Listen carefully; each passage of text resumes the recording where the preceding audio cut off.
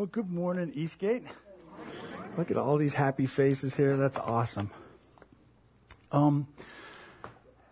At any given time throughout the day, of every day of your life living in this present world that we're in, you are blasted with a fire hydrant equivalent volume of voices speaking to you, yelling at you, instructing you, corralling you, all of these voices competing to tell us what our problem is and how their solution is going to work for us.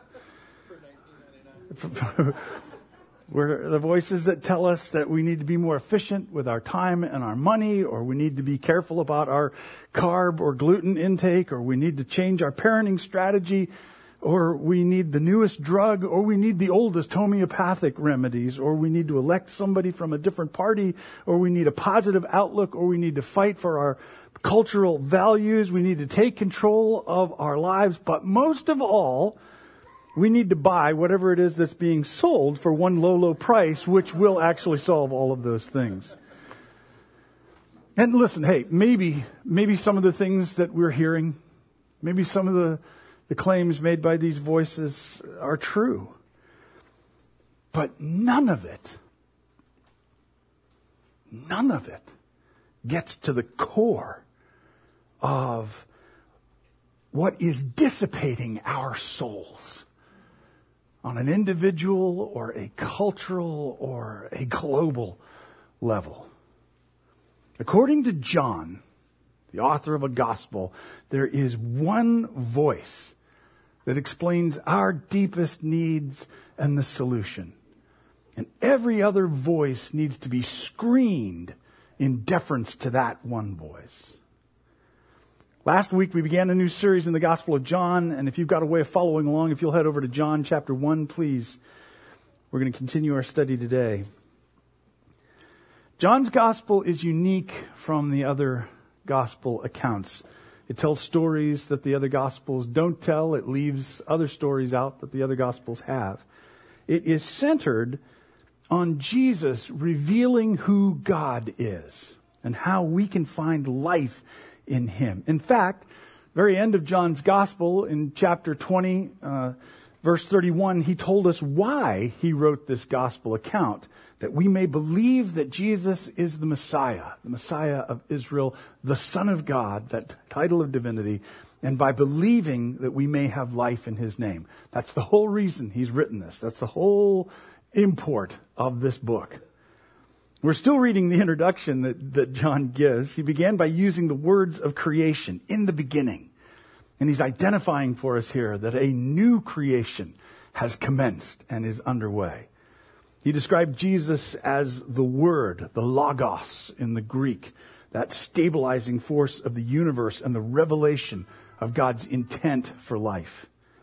John's describing Jesus as the divine pattern for life and a light which brings illumination into the darkness of this fallen world. So, as we observed last week, through Jesus, we learn what God is like. We gain eternal life. And we also gain the wisdom to know how to live that life in this present world that we're in. We also pointed out last week that there are themes that are going to appear in this book over and over again. Much of this we're discovering and learning here in chapter 1. Themes like light and life and glory. So if you are there in John chapter 1, we're going to pick up today where we left off, starting with verse 6.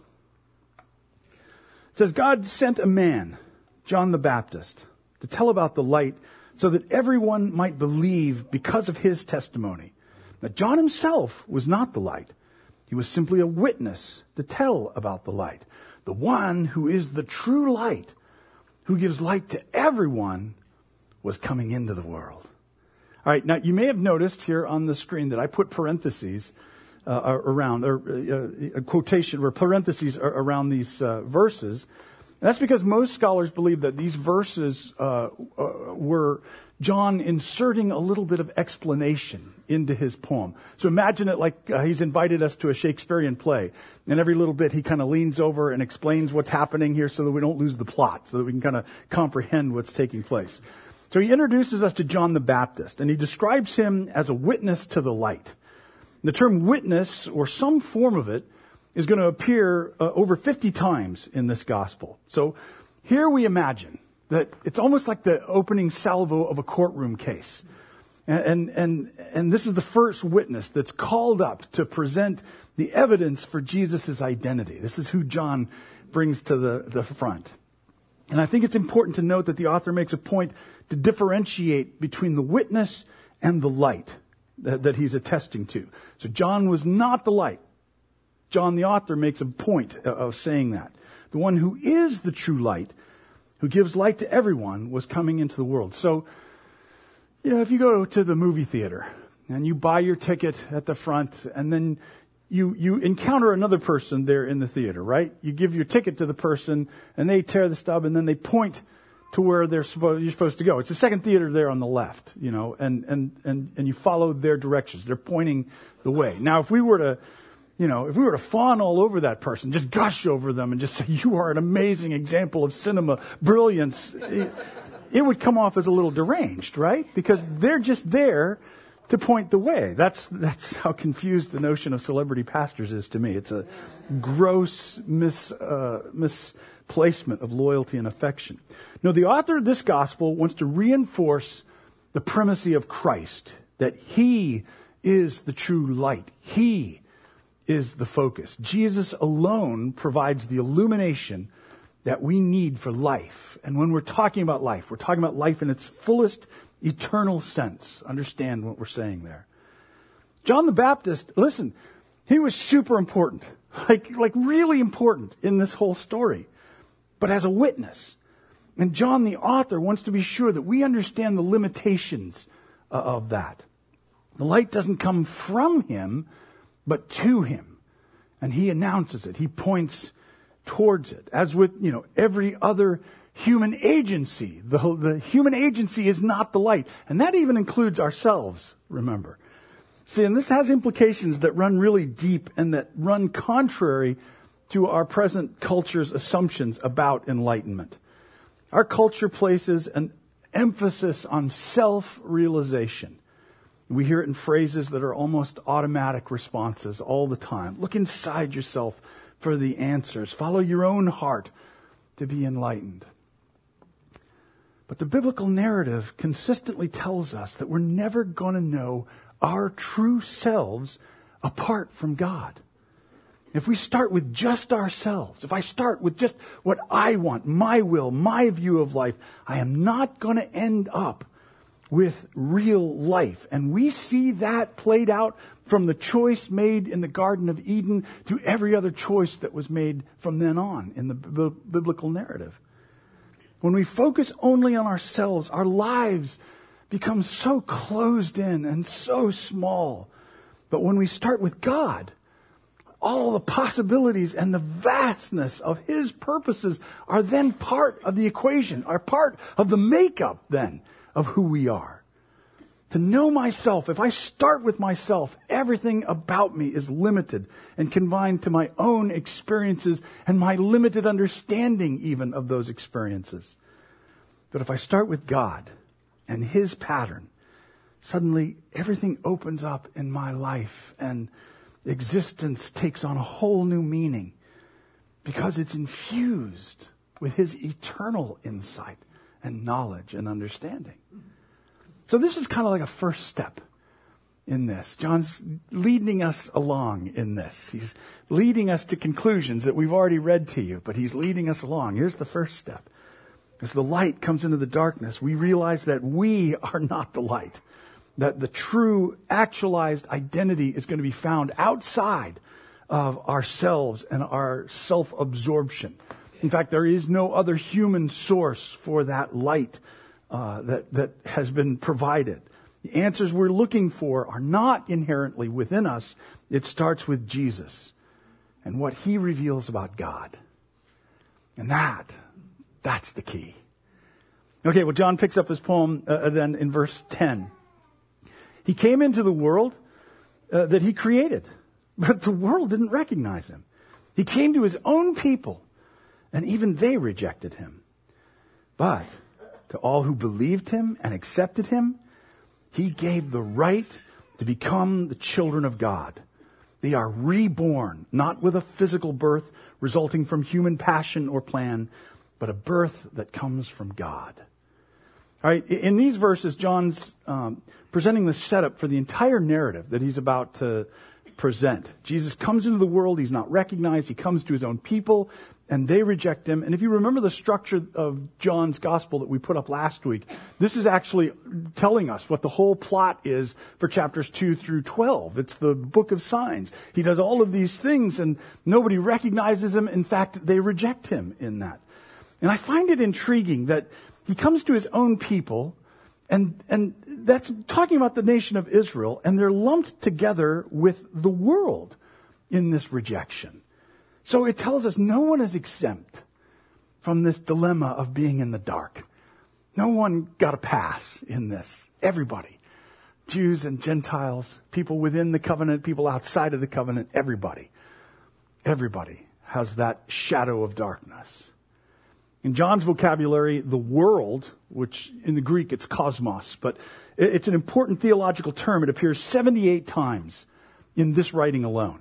And the majority of those references to the world are decidedly negative, as it's talked about. Now, we also need to understand he's not talking about the natural world in that, the planet per se. He's not saying, chipmunks and oak trees are evil or inherently or anything like that.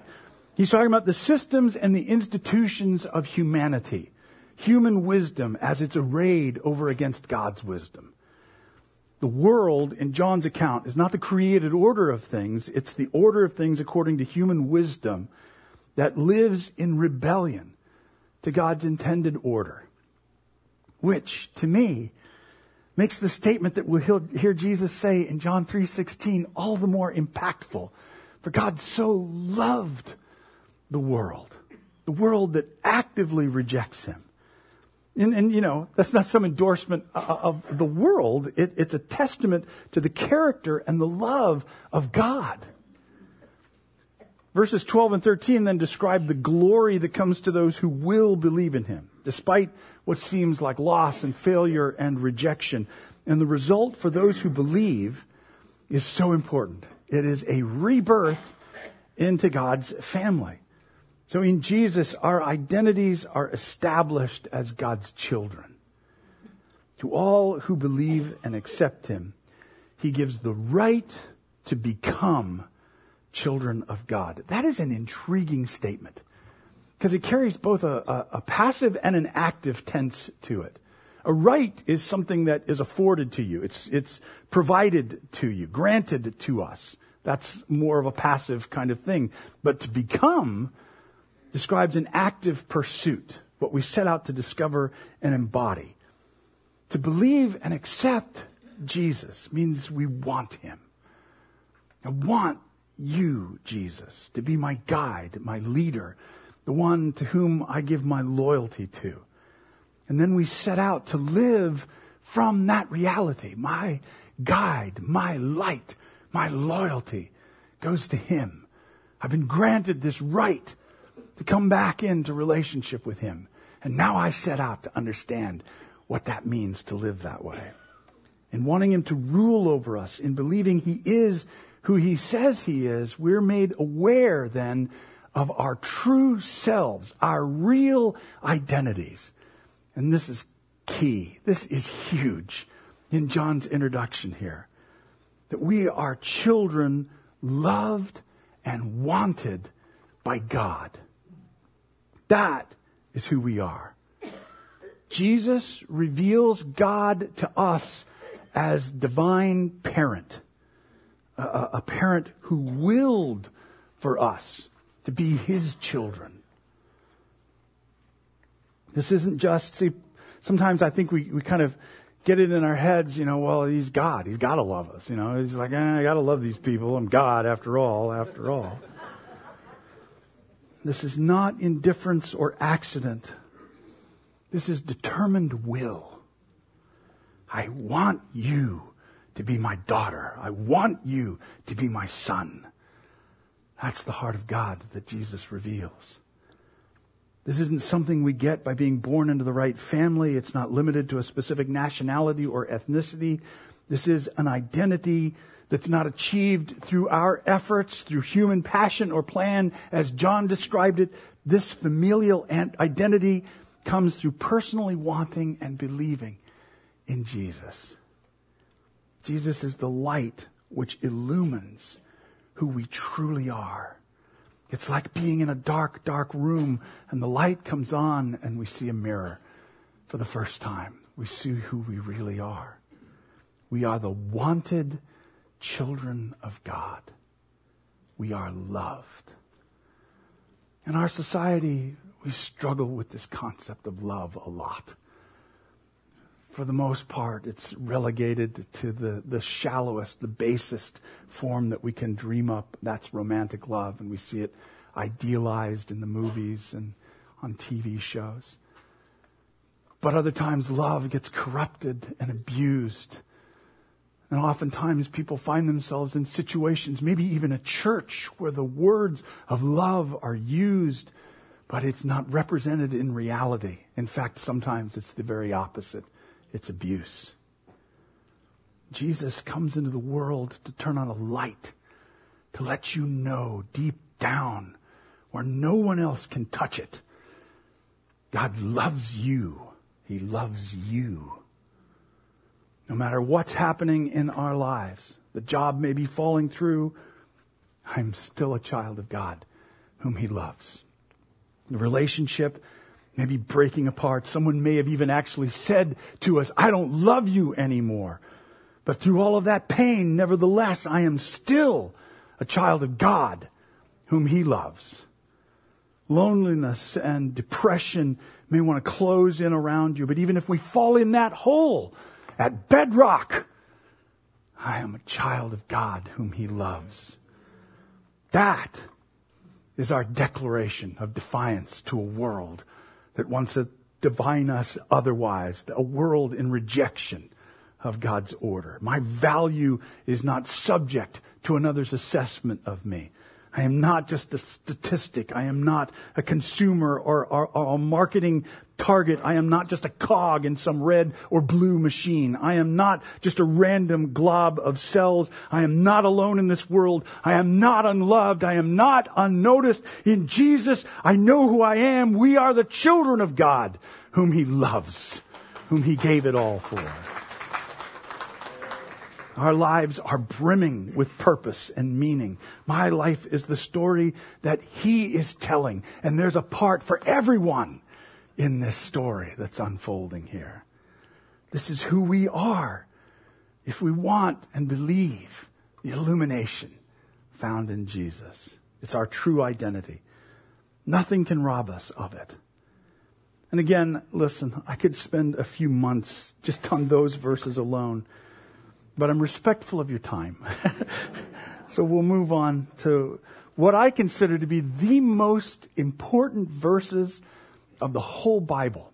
And I am trusting and believing that I am going to get through these in a calm and cool, collected manner. Verse 14. No, it's not going to work. I can't. I can do it.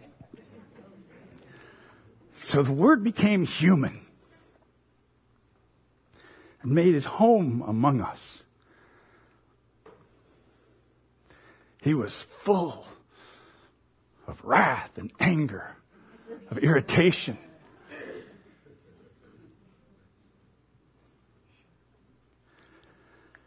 He was full of unfailing love and faithfulness to His promise. Go all the way back to Abraham when He spoke to him and He said, through you, all the nations of the earth will be blessed. Through your family, they'll all come to know me.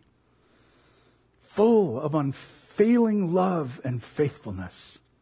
And we've seen His glory, the glory of the Father's one and only Son. John testified him when he shouted to the crowds, "This is the one I was talking about when I said someone is coming after me who's far greater than I am, for he existed long before me." From his abundance we have all received one gracious blessing after another. For the law was given through Moses, but God's unfailing love and faithfulness came through Jesus, Messiah. No one has ever seen God, but the unique one who is himself God is near to the Father's heart. And he has revealed God to us. Man, can you feel the weight of those words? It's powerful stuff. Now this is presented by John the author as important. The Word didn't just appear to be human. The Word became human, literally took on flesh in the Greek, sarx. Now that statement was scandalous for any Greek mind that followed Plato's view of the world. In that view, there's a separation of the divine spirit and the mundane, those material things, the things of flesh. And that was a core belief. That's a core fundamental supposition by Plato. The material stuff and the spiritual stuff are completely incompatible in ancient Greek thinking. But the second phrase was equally stunning for the Jewish mind. The Word made his home among us and revealed his glory. The Greek verb for made his home is the same word used in the Greek translation of the Old Testament for the word of the tabernacle of God. In other words, Jesus is the location of God's manifest presence, just like it was in the tabernacle of Israel's wandering years in the Exodus. Which also means that the glory of God, once restricted to the tabernacle and the temple, is now revealed in Jesus, the Messiah. To clarify that he's not trying to dismiss the tabernacle or its role in Israel's history, he reminds us in verse 15 of how John was a witness. This is one who John was testifying to. Remember, he's a witness. He's not the light. And he draws the same conclusion about the law of Moses. It was a pointer, a witness of what, or rather who was coming. And in some ways, I think this is meant to take us back to Exodus 33. In Exodus 33, Moses is interceded on behalf of Israel. And at one point in that interchange with God, he says, "God, show me your glory. I want to see your glory." And God only partially answers that prayer. He puts his hand over him and he passes by and he gets to see where God's glory was. But he doesn't actually get to see it. But here, Jesus is described as revealing God's glory. The fulfillment of what it was Moses longed for has been provided to us through Jesus. John the author wasn't pitting Moses or the law over against Jesus, but explaining its role in God's scheme of things. The law could only reveal the depth of our broken state, how far we had fallen from God, whereas Jesus reveals the immediacy of God's love and his grace towards us. The Word became human. Let's never get over that phrase. Let's not shrug that off or forget about it. The Word became human. And that tells us that God isn't trying to communicate some vague philosophical concept. He wants to communicate about himself. Here's who I am. Here's what I intend.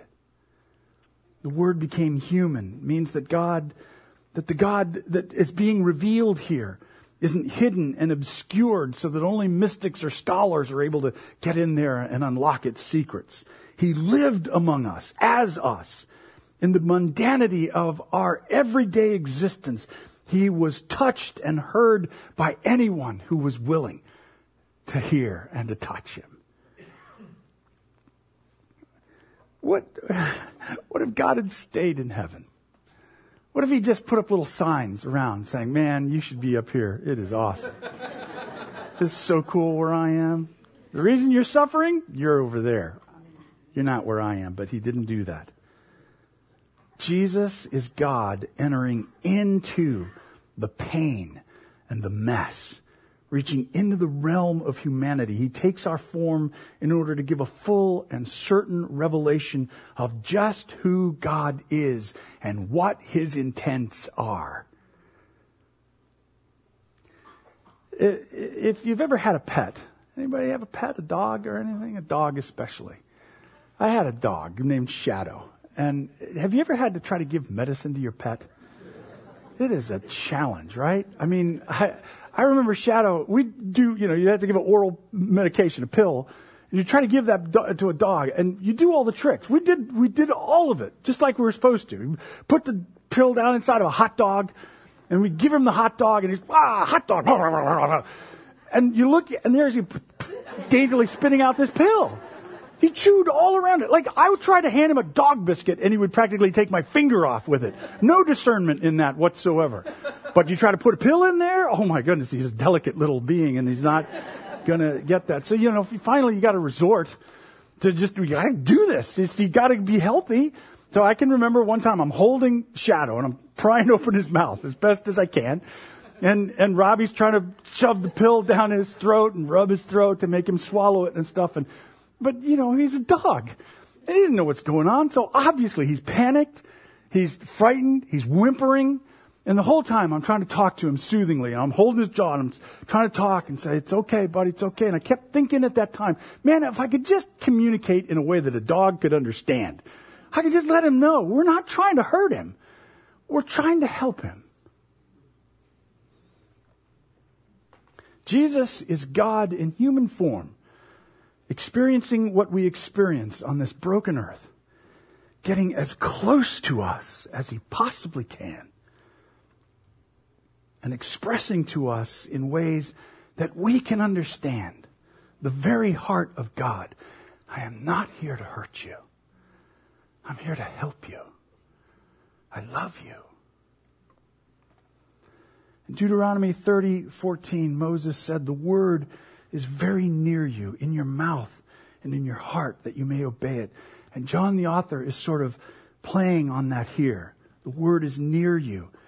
He knows the heart of God, and it's full of unfailing love for you. The heart of God is right here, right now. Right here, right now. And it's expressed to you from these words. I love you. And so many of us in our lives' existence, we squirm and pull away, we run, we fear we'll lose some freedom somewhere along the way. Hear Jesus through this gospel. He's getting as close to you as he can. I'm not trying to hurt you. I love you. Come be with me. Come follow me. Find out what real life is really like. I'll show you the way. So let's believe that revelation. Let's see God through the illumination that Jesus provides us. Let's understand ourselves as children whom God loves. And let's draw close to the heart of God as we experience his love for us in Christ. Let's be people who can bear witness to the love of God that's found in Jesus. You've heard me say it many times before in the past. We're never going to be able to love others and to do what these Gospels encourage us to do until we really experience and know his love for us. And so this is the challenge. Let's open our hearts to him. I really believe God's doing something in the world right now. I believe he's drawing close to his church. We're seeing signs of it, seeds of it. This is our opportunity to open up our hearts and say, God, give me a fresh revelation of the power of your love, because I'm telling you, as an eyewitness to it, as one who experienced it firsthand, it radiates from his throne. It changes everything before it. You think a hurricane is powerful? Nothing is as powerful as the love of God, made manifest through Jesus Christ. It's life-altering. It's life-changing. It will draw us back to our original place as image bearers of God in this broken world. So as God is drawing close to His church, let's draw close to Him. Would you stand with me, please? Father, right now, as an act of our will, we open up our hearts to You. I pray for every person in this room. And I pray that You, the Word, become human. Draw close to every person here. Father, You know us. You know our hurts. You know our failures. You know our struggles and our dilemmas. You know our doubts. You know our imaginations. You know our intellects. You know us. Everything about us. You're the one who knows us best, revealed as the one who loves us most. Father, let Your love draw close to every person in this room. And as we open up our hearts to You, Father, for an awakening to the power of Your love and Your grace, I pray, Lord God, that You draw close, that You begin to quicken lives and hearts and minds. I pray that we don't leave here the same people that we walked in as. I pray, Father, for strength in our legs, for power in our arms, for the ability to stand against the tide that moves so drastically in opposition to Your purposes. Help us, Father.